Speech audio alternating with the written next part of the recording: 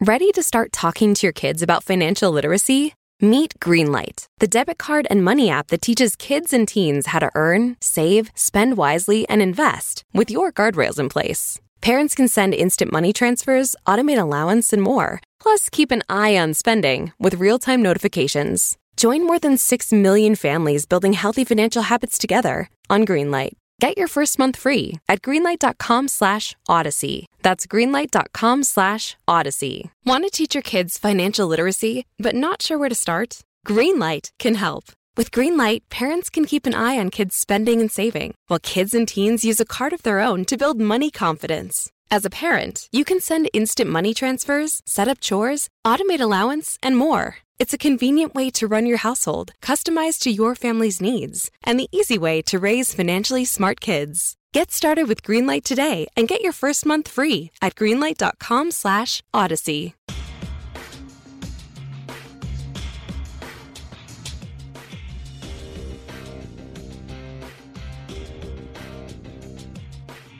Hello and welcome to True Crime Daily's The Sidebar, taking you inside the courtrooms of high-profile and notorious cases from across the country. I'm your host, Joshua Ritter. I'm a criminal defense lawyer based here in Los Angeles and previously an LA County prosecutor for nearly a decade. You can find me at joshuaritter.com.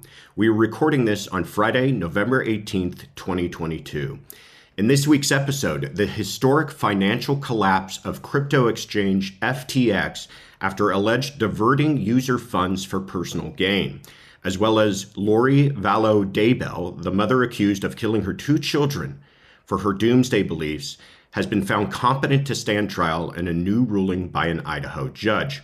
We'll also discuss closing arguments in Danny Masterson's rape trial as jury decides the actor's fate. And finally, emotional testimony from the governor's wife, Jennifer Newsom, in Harvey Weinstein's sexual assault trial here in Los Angeles. Today, we are excited to be joined by Renato Mariotti, a former federal prosecutor, political writer, legal analyst, and host of It's Complicated podcast. Welcome. Thanks. Good to join you.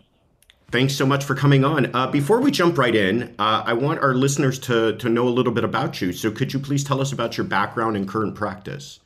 Sure. I went to Yale Law School and was at a law firm, but then spent almost a decade as a federal prosecutor, mostly prosecuting white-collar crime, large-scale frauds, high-frequency trading, that sort of thing. Now I got a practice handling all sorts of not only criminal defense, but also civil enforcement, lots of other civil cases.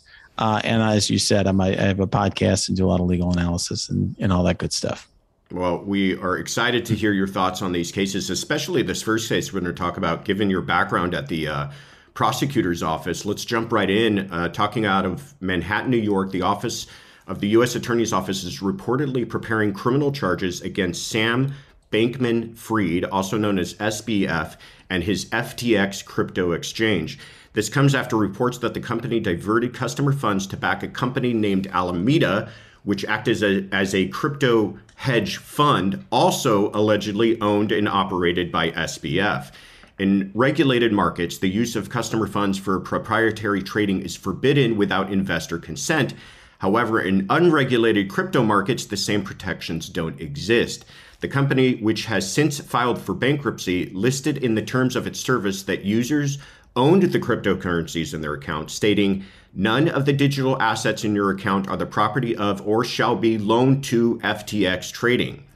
John J. Ray, who has helped oversee some of the biggest bankruptcies ever, including Enron's, said in a filing to federal bankruptcy court that he has never seen anything as bad in 40 years of restructuring firms. Ray said that FTX suffered a complete failure of corporate controls that culminated in an unprecedented debacle. Pretty strong words there, Renato. Jump right in. What exactly appears to have happened here from what we've learned so far? Wow. Well, a lot is almost impossible to sum up. But at the bottom line is this, FTX was an exchange where, like you said a moment ago, Josh, you deposit your money and you could use it to trade crypto. Just like if you went to, let's say you're depositing your money at E-Trade, you want to trade some stocks. Right. Well, you assume when you put your $1 million into E-Trade that they're not taking your $1 million and off doing other things with it. You expect you can withdraw your money when you want. You can trade your stocks. And what happened with FTX is they were actually loaning that money to Alameda, that entity you mentioned. They were also using that money for other purposes. There's actually, that Mr. Ray mentioned, there's a $1 billion loan to SBF himself. Kind of bizarre. Other loans made, they didn't seem to be well documented, but loans made to other executives. So obviously there appears to be a fraud to the customers of FTX, and also putting it mildly, yeah, exactly. And also appears to be fraud as to the Alameda customers. It takes a lot of skill to do multiple frauds at once, but it appears the Alameda folks, that was a hedge fund. When you invest in a hedge fund, the idea is that these hedge fund wizards are going to be trading and investing and doing a great job making money for you. Instead, what they invested in was this token that is used, or this crypto instrument that is used in FTX to pay for FTX transaction costs. So basically, if you traded on FTX, you had to use this FTT token to pay for the transaction fees. And obviously, SBF wants to keep the value of that up. So what they did is they took the Alameda investors' money and poured that into FTT to prop up the price of that. So it really looks like he defrauded both of them at once. And we are talking here, Josh, like billions, like maybe $9 billion, a massive fraud, probably the biggest we've seen since the Madoff case. Yeah. All that you explained sounds so outrageous and so also kind of clumsy, right? I mean, it's not like it looks as though a lot of this fraud were taking place out in the open almost, right? How do you think they got away with this? Is this just lack of regulation? And is this so fraudulent and so, unescapable that they're going to be facing criminal charges here? What are your thoughts? Well, the last question's easy. Okay. Yeah. The SBF's going to be facing criminal charges. He's in real trouble. And by the way, this guy doesn't stop talking, right? He's giving interviews to the New York Times. He's tweeting his tweet threads. He's doing DMs where he's like, yeah, everything just kind of got away from me or whatever. My altruism was just an act, or, all this crazy stuff he's saying. Right. But putting all that to the side, how this happened. I mean, certainly, when you quoted Mr. Ray talking about the lack of corporate controls, that almost like understates it. I mean, what they were doing there, like if you were an employee at FTX and you had an expense that you needed approval for, you would just put it in a chat that would disappear over time, and they would put an emoji up or down. They were, and not only it was like, can I buy a plane? And it would be astronaut emoji, meaning go for it. I mean, it's just insane the way they were operating. Right. No board meetings, these loans going back and forth. I mean, the $1 billion loan is one thing, but there was hundreds of millions loaned to others. I mean, very bizarre. So yeah, look, a lot of, there was just money flowing in. I mean, I definitely think that part of the issue here is a lot of money was flowing in based on trust and a charismatic personality. SBF was putting himself out there as like the next Steve Jobs or something, the first, on path to be the first trillionaire, the world's first trillionaire, all this stuff. And I do think that's part of it. I think part of it is lack of regulation. That the thing that the folks at SBF are going to learn very quickly, though, is whether there's regulation of some of these specifics or not. There's no question that fraud is regulated by a whole slew of entities, including the United States Department of Justice. And whether you defraud people in baseball cards, tulip bulbs, or crypto, you're in trouble if you end up doing that. And that's the reality of where they're at. I'm glad that you explained that way, that just because the industry isn't as highly regulated doesn't mean you can't be committing crimes that don't run afoul of a whole bunch of other laws everywhere else. This is obviously going to have reverberations beyond just, FTX. Talk to us about what do you think, this may be beyond your pay grade kind of, but what do you think this has to do with the future of cryptocurrency? Oh, it's a subject I've thought a lot about. I was talking to financial institutions before this happened. And I was talking to them. They were asking me, okay, where do you think crypto regulation is going? I'm like, well, you have the SEC, who seems really interested in regulating. I don't know if you remember, Kim, they had this action against Kim Kardashian, and the chairman of the SEC, Gary Gensler, had these like social media videos with cartoons where he's like, this is what we're doing to regulate. Certainly seems super interested in regulating crypto.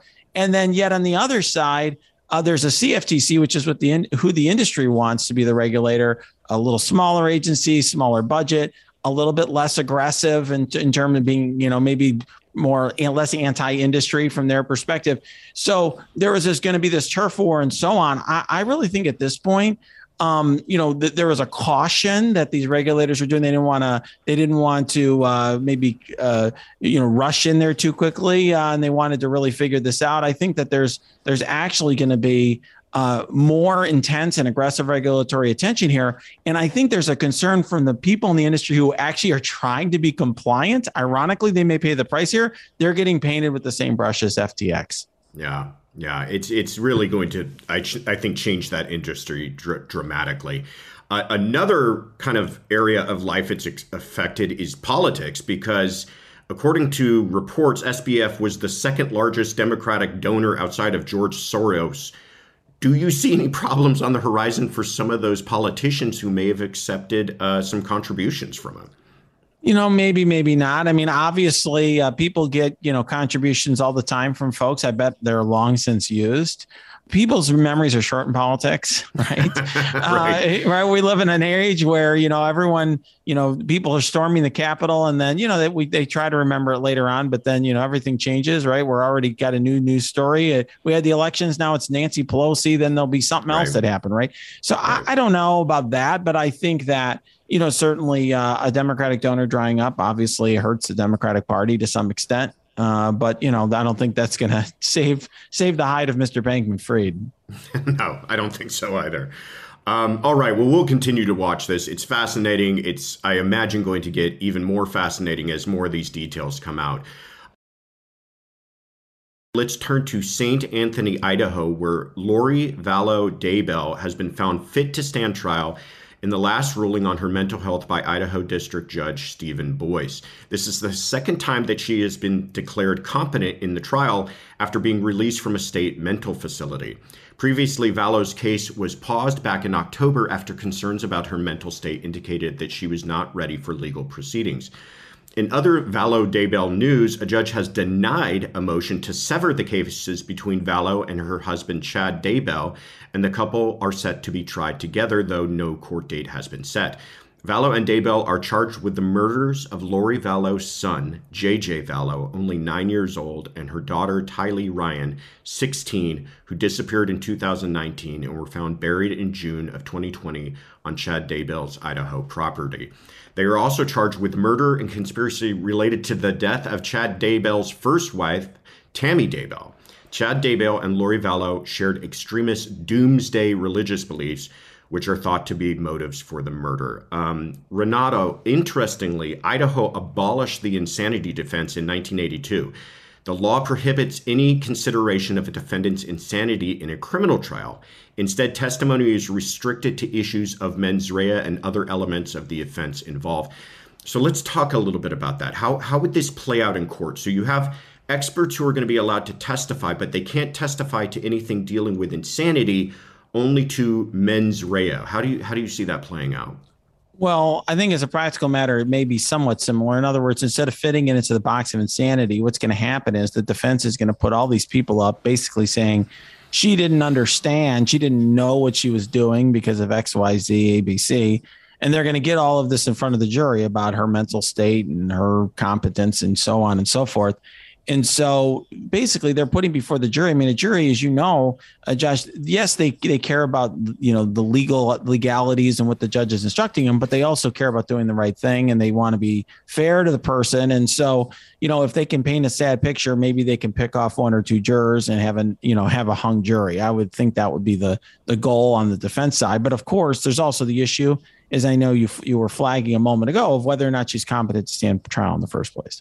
Yeah, and we'll get into that. And I just wanted to kind of dovetail off of one point that you made, that the defense will likely present experts, I'm sure, to talk about her mental health, and they're not going to be able to make that ultimate kind of conclusion as to her being insane, nor will they be allowed to say that she wasn't able to have premeditated what she did here, because that's a question strictly for the jury. But they're going to try to attack that, because that's really what it comes down to. Okay, if she committed these murders, was she so affected by some sort of mental impairment that she couldn't perform or form the proper mens rea mental state, specific intent, most particularly for first-degree murder. So that's really how this is going to play out, even without an insanity, NGI type of defense here. But let's go back to, like you said, the idea of the difference between competency and insanity. So we've been dealing a lot with her competency before now. What is that, and how is that different from an insanity defense? Yeah, so competency to stand trial is like a super low bar. It's like, right? Are you able to understand the proceedings, meaningfully participate, and so forth? And so, the way when I was a federal prosecutor, we always joke, well, I wouldn't say joke, but we'd always remark that essentially if the person is incompetent, they basically would send them to some facility and put drugs in them and so forth and make them competent. I mean, it rarely results in somebody not being able to stand trial, but the idea is, so that the person's rights are vindicated, they're able to participate, they need to get to a spot where they're able to, have conversations with their counsel, participate in the proceedings, testify if necessary, and so on. Unfortunately, that for Miss Daybell, like that's probably not going to keep her from having a trial. And as you said, really, ultimately, what's going to happen is, this is going to play out in front of the jury. And, the downside of not having the insanity defense is just that instead of arguing it straight up of, hey, she was insane, they're going to have to try to dance around it and fit it within the mens rea elements. Yeah. It's a, you're dealing with such a tragic case here, and the motives behind it appear to also, make zero sense. I think it's going to be an extremely difficult case for the defense, especially dealing with, the loss of children. Now we turn to Los Angeles and our ongoing sexual assault cases here. A jury of 7 women and 5 men will begin their deliberations this week in Danny Masterson's high-profile rape trial here in Los Angeles. The former That 70s Show actor is charged with 3 counts of forcible rape alleged by 3 different accusers, with the incidents occurring between 2001 and 2003. All 3 women belong to the Church of Scientology, of which Masterson is still a member. The women claim church officials intimidated them into keeping their claims secret. Recently, a 4th accuser, who is not affiliated with the church, was allowed to testify after Masterson's defense suggested the women had colluded against the actor. The women, had colluded against the actor and the church. Closing arguments were delivered on Tuesday, November 15th, and now a jury will decide on the charges, which could carry a sentence of up to 45 years if Masterson is convicted on all counts. First thing, and people always ask me about this, Renato, is that Masterson opted not to testify at this trial. How do you think that strategy paid out for the defense in this type of a case? Or is this one of those things where you just can't put your client on the stand? Wow, that's a great question. Very profound question that comes up in many, if not most, criminal trials. So the way I think of it is as follows. If the defendant testifies, it really changes the calculus at the trial. It changes the question before the jury of the trial. In other words, if the defendant doesn't testify, then the question is simply, okay, you have all this evidence from the government. Is it enough? Does it meet some hypothetical, proof beyond a reasonable doubt standard? And that's really the whole question before the jury. If the defendant testifies, then the question is this guy telling the truth or not? Do we believe his story or the government's story? There's literally 2 options. Whereas if the guy doesn't testify, there's 100 different possibilities. The jury can insert whatever they think the most likely potential scenarios are. So what's better or not? Well, if you don't testify, I do think the jury, whether they are always instructed not to do this, but the reality is they're thinking to themselves, well, why didn't this guy come forward and testify? You need to. I will tell you, my last criminal trial against the Justice Department, I did not put my client on the stand. And in closing argument, I explained why, and I argued it to the jury. And I got 10 out of 12 jurors in that trial. I probably would have gotten all 12 if he testified, but I didn't want to take the risk there. Okay. Because there's a risk. If your guy tanks on the stand, then you lose, right? If they think he's a liar, then you've automatically lost, right? You're giving a second life to the government. So it can be, in that case, it was an expression of confidence on my end. I thought I was going to win no matter what. But it can also be the opposite. It can be that, well, your guy's got so many questions that he can't answer that your only hope is to not put him on the stand and deal with, in this case, several accusers, which I think is going to be a real big problem for Mr. Masterson. Yeah. I'll go a step further. You say as long as your client doesn't tank, I don't even think your client has to tank. I think they just have to do a little bit poorly. I mean, one little mistake, one little error, one little, something that can be perceived as not being entirely truthful. And jurors will latch onto that because they're just waiting for something to kind of hang their hat on. Really, a defendant has to knock it out of the park, I think, if they're going to testify, because otherwise, jurors are looking for some sort of excuse from that person to say, oh, they're not being truthful with me, therefore I'm going to side with everything else the prosecution has put on. That's just kind of my experience. Let's talk a little bit about this fourth accuser that was allowed to testify, who is not part of the charges, but did allege prior sexual misconduct and was not connected to the church. The judge originally was not going to allow this witness, but said that the defense opened up the door by making the argument that the other witnesses had colluded with each other because they were against the church. I guess my question was this unavoidable for the defense, or do you think they really dropped the ball here? Well, yeah, it's certainly not unavoidable. I think it's at worst a major screw up. It's at best a very calculated decision by the defense. So just as a backdrop, in court, you're not allowed to have evidence about other potential misdeeds that somebody's committed that are not part of the charges are not allowed to come into evidence for good reason, because the point is whether the evidence is there to prove beyond a reasonable doubt what the charges are, now, not to render judgment on a person's full course of a person's life. Right. And so, right. So this ordinarily, all this other stuff, all this other conduct, whatever he's done the rest of his life wouldn't come in.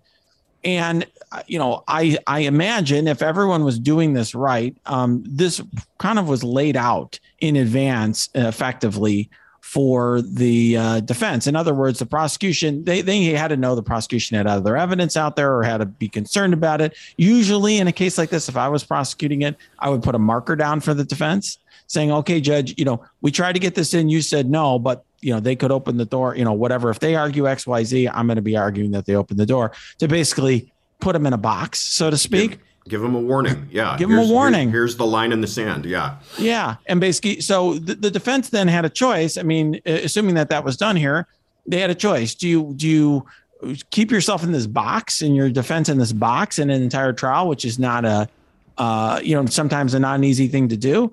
Or do you, or do you just take the fact that you're going to get this other evidence in? Like I said, at best, a calculated choice here, because the downside of making that argument, which maybe they felt like they had to make, is that, of course, now there's a witness in that makes them look like they were misleading the jury. Yeah, I agree with you. I think it was a mistake. I think it was a mistake that may end up being fatal. I mean, I'm saying that now. We'll see what the jury actually thought of it.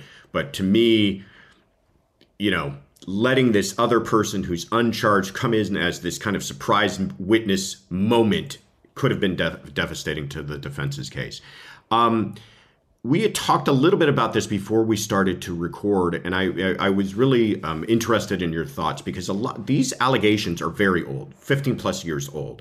And there was some testimony provided that, they were prevented from coming forward to law enforcement by the Church of Scientology. But talk to us just a little bit about that idea of our modern kind of understanding of sexual assault victims and how we expect them to behave versus how they sometimes behave.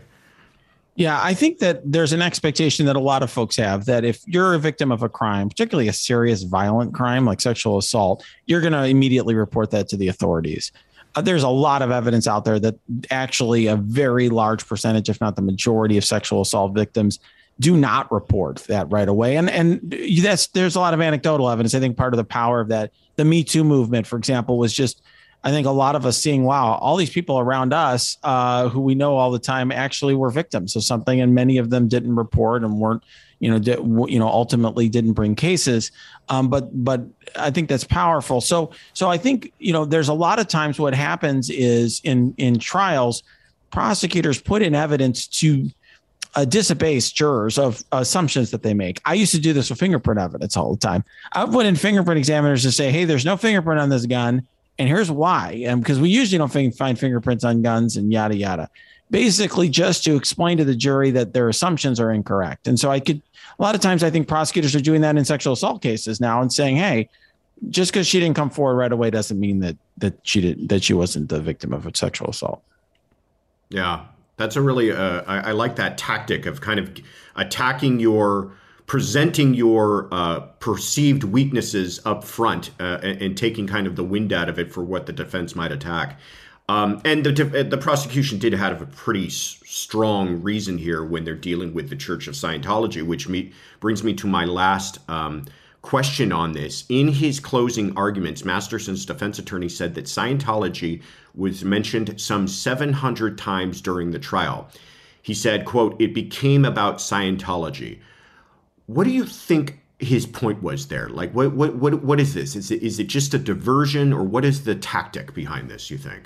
I don't think it's a smart and obvious tactic, which is to basically say this is religious persecution.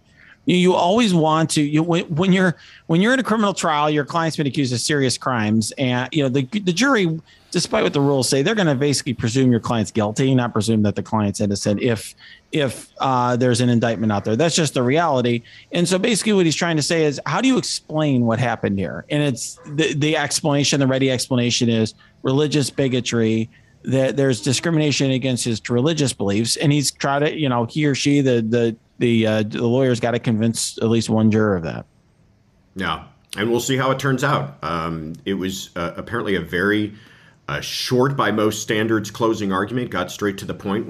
And the jury is still deliberating. So any day now we should hear the results of that case. Now, moving down the hallway of that same courthouse, we turn to Harvey Weinstein. Jennifer Siebel Newsom, the wife of California Governor Gavin Newsom, endured an emotional cross-examination from Weinstein's defense. The former actress testified about an alleged encounter that took place at the Beverly Hills Peninsula Hotel in 2005 in what was supposed to be a business meeting. Newsom alleges that Weinstein manipulated and penetrated her before she faked an orgasm to end the encounter. Weinstein's defense attorney asked Newsom to demonstrate how she indicated pleasure in front of the jury in his cross-examination of the witness. Newsom, visibly annoyed, retorted, "This is not when Harry met Sally. I'm not doing that." Later, Newsom added, "What you're doing today is exactly what he did to me," in regards to the defense attorney cross-examination. Newsom also testified that Weinstein's unique anatomy, or testified rather about his unique anatomy, which has become a focus of this case. The defense went on to drill down about Newsom's contact with Weinstein after the alleged assault, including thanking the former Hollywood mogul after he got her and a friend into an Oscar party. An emotionally shaken Newsom responded, "I was just hustling." Renato, let's first talk about this defense line of attack when alleged victims have subsequent contact with their abusers. So we've talked about kind of delayed reporting. Now let's talk about when they go back and even have contact with their abusers and how people perceive that. And is that a persuasive argument by the defense? It can be. It's definitely an argument that's very frequently employed. I at times had handled cases where there was sexual trafficking, the trafficking of minors and so forth. And the perpetrators would convince the minors that, that person was looking out for, that defendant was looking out for their interests, and they would have an intense feelings about him because that was effectively, these were minors, right, who were being groomed and cultured by them. And so actually a huge issue in a lot of cases would be almost getting them to testify against the wrongdoer. And a constant issue is like, well, she said this to me, she did that to me, she was doing all these very positive things and saying all these wonderful things about me after the assault, so it couldn't have happened. I think it's a common issue in sexual assault cases. Here, of course, there's a power dynamic. It's a different kind of power dynamic, but it's similar in the sense that Mr. Weinstein was allegedly taking advantage of the power that he had. And at the time, Ms. Newsom was not the first lady. She was somebody who was a relatively, say minor actress. She's not a super powerful actress. And Weinstein was a powerful producer who was taking advantage of her. And so she couldn't afford to be his enemy and blow him off. She had to find a way out of the situation that would preserve that relationship. And so the defense is trying to take advantage of that. Yeah. we don't have cameras in courtroom on this case, which is unfortunate because it is there's a lot of national attention on it for many reasons. But according to reports of people who have watched it, the defense has taken the tactic of kind of no holds barred on this, and they're not holding any punches, and being very aggressive of their cross-examination of women who are claiming to be, victims of sometimes really awful sexual assault, including with Ms. Newsom, who testified, asking her to demonstrate how she allegedly faked an orgasm in front of the jury. They'd had a pretty visceral response from her. Tell me, what are your thoughts on that? Is this kind of the only path to go in these types of cases, or is there a different tactic? How do you think that's received by a jury? Just kind of jump right in.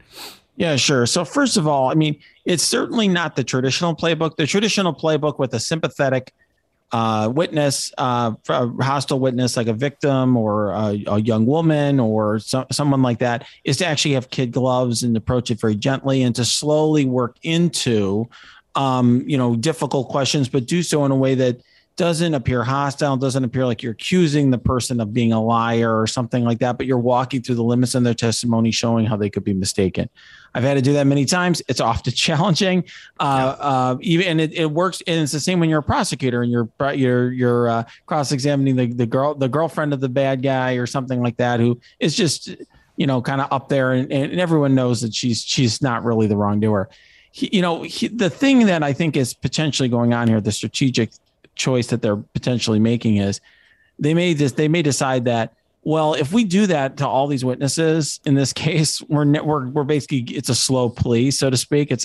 We're basically pleading guilty. We've got to take them down. We've got to challenge them. We've got to knock them down a peg. It's very distasteful though, and it's extraordinarily high risk, and it's more likely than not going to piss off the jury and get them to find him guilty. And I think the only time that a strategy like that makes sense is when you're very desperate and you're likely going to lose anyway. And so you are basically taking a very high risk strategy in the hopes that you will, convince one or more jurors, whether it's because of misogyny or just they don't like the witnesses or whatever it may be, to vote not guilty. Yeah. And it's difficult to kind of play, Monday morning quarterback on some of the ways that the defense team is handling this, because we haven't seen how these witnesses are actually behaving in court. Because sometimes these witnesses, as sympathetic as they may start out sounding, can turn very hostile and kind of give the defense permission to go back after them. We saw that, I think, recently and fairly famously in the Amber Heard cross-examination, where the attorneys there didn't really hold back, but Amber Heard was kind of giving them permission in the way that she was behaving and answering questions. And we don't have that benefit of having the cameras in the courtroom here to see how it all turned out. It appears as though she was very emotional, but we'll see how the jury reacts to all of it.